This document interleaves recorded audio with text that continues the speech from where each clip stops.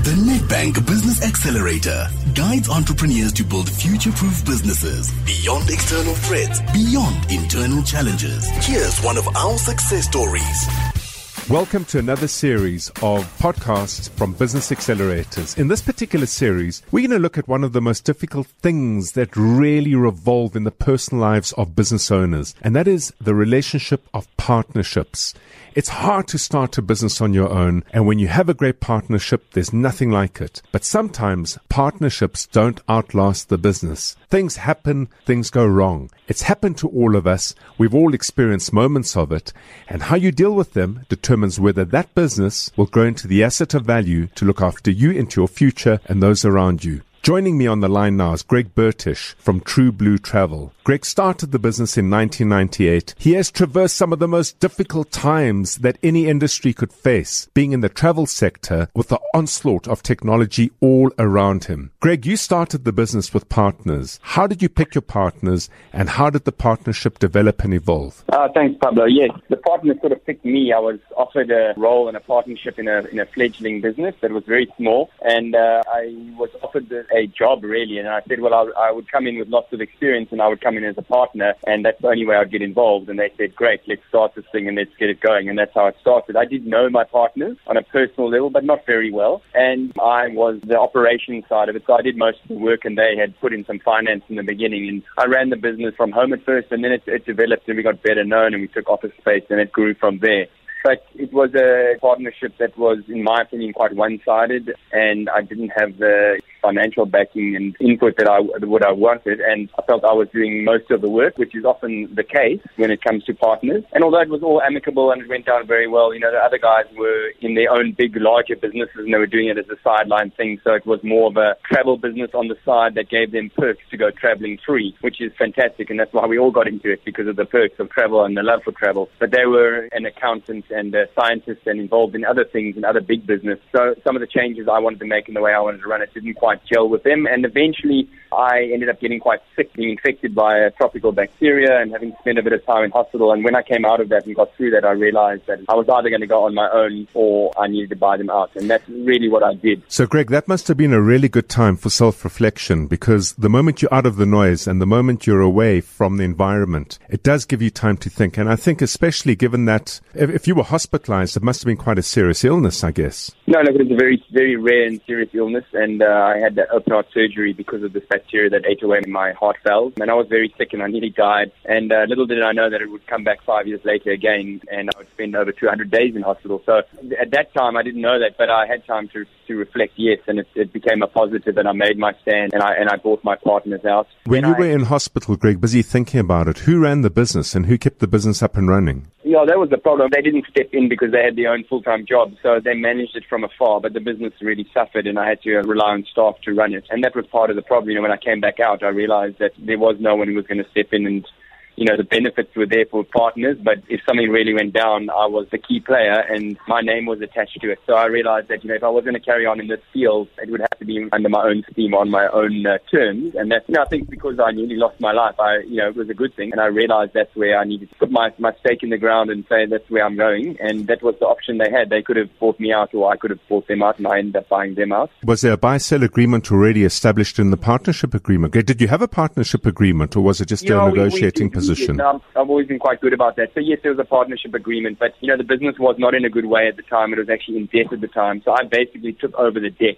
I knew that there was value in the name and the intellectual property, but it was quite hard to put a figure to that, because the name was very attached by that stage already to my name, because I've been involved in that kind of industry, and I've traveled and I've competed around the world, and I had quite a following already and was known for being a guru in this sort of travel industry, in the adventure travel industry. So it was quite hard for them to take it on without me anyway, and they knew that I probably would have started up somewhere else. Given the opportunity to reflect back, they say hindsight, you're always wiser. What would you have done differently in the same set of circumstances if you go right back to the beginning? No, I don't think I would have done anything differently, because I would, you wouldn't have known, and I didn't know, that was a curveball with that bacteria that I was thrown. What I did do after that is, afterwards, quite quickly, I sold a share of that business that I bought to a big national travel company and went into the corporate world, which in hindsight there was a big mistake.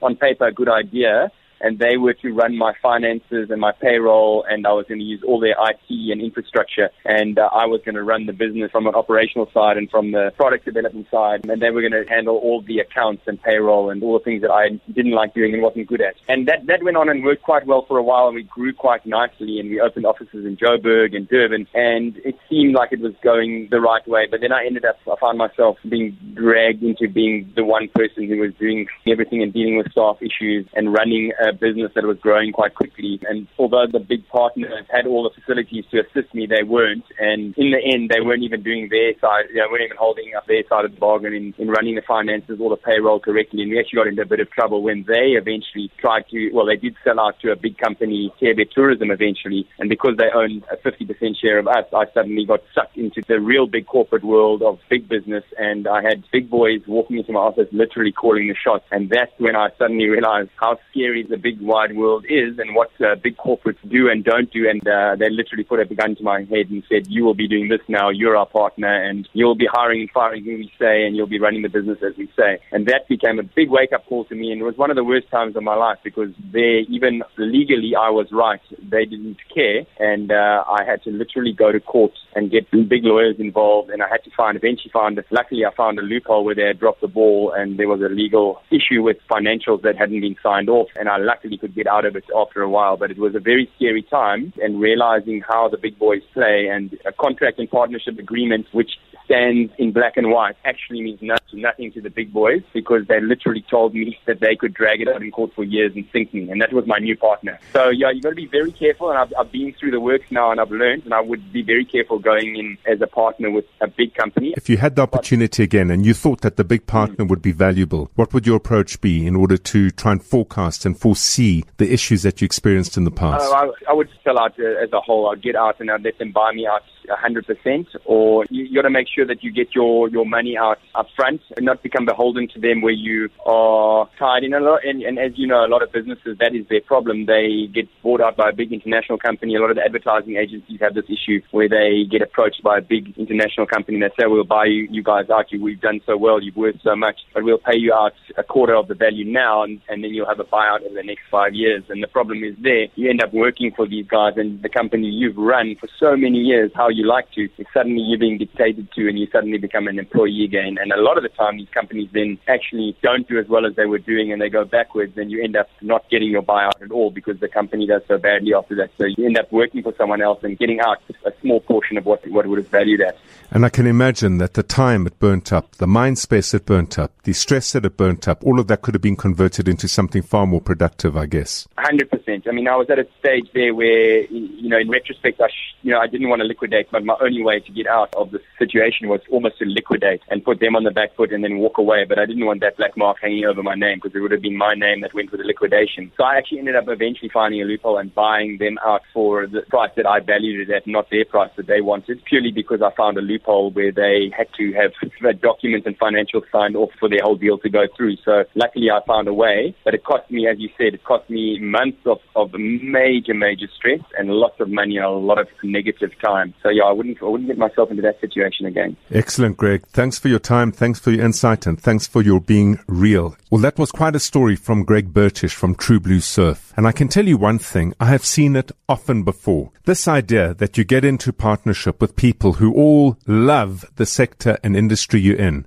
is a great start, because passion really matters over there. But if you don't have aligned agendas, if you don't have aligned circumstances, in Greg's case, his former partners both had other businesses. They both had alternative forms of income. For Greg, it was all in. The relationship itself was not aligned and not balanced. And even though they might have produced the funding to support this, well, the role of a funding partner should not necessarily be operational. When you look for a partner, you're looking for skill, you're looking for operational support, you're looking for funding, you're looking for relationships, you're looking for market access. Whatever it is that you're looking for, define it very clearly and draw the lines.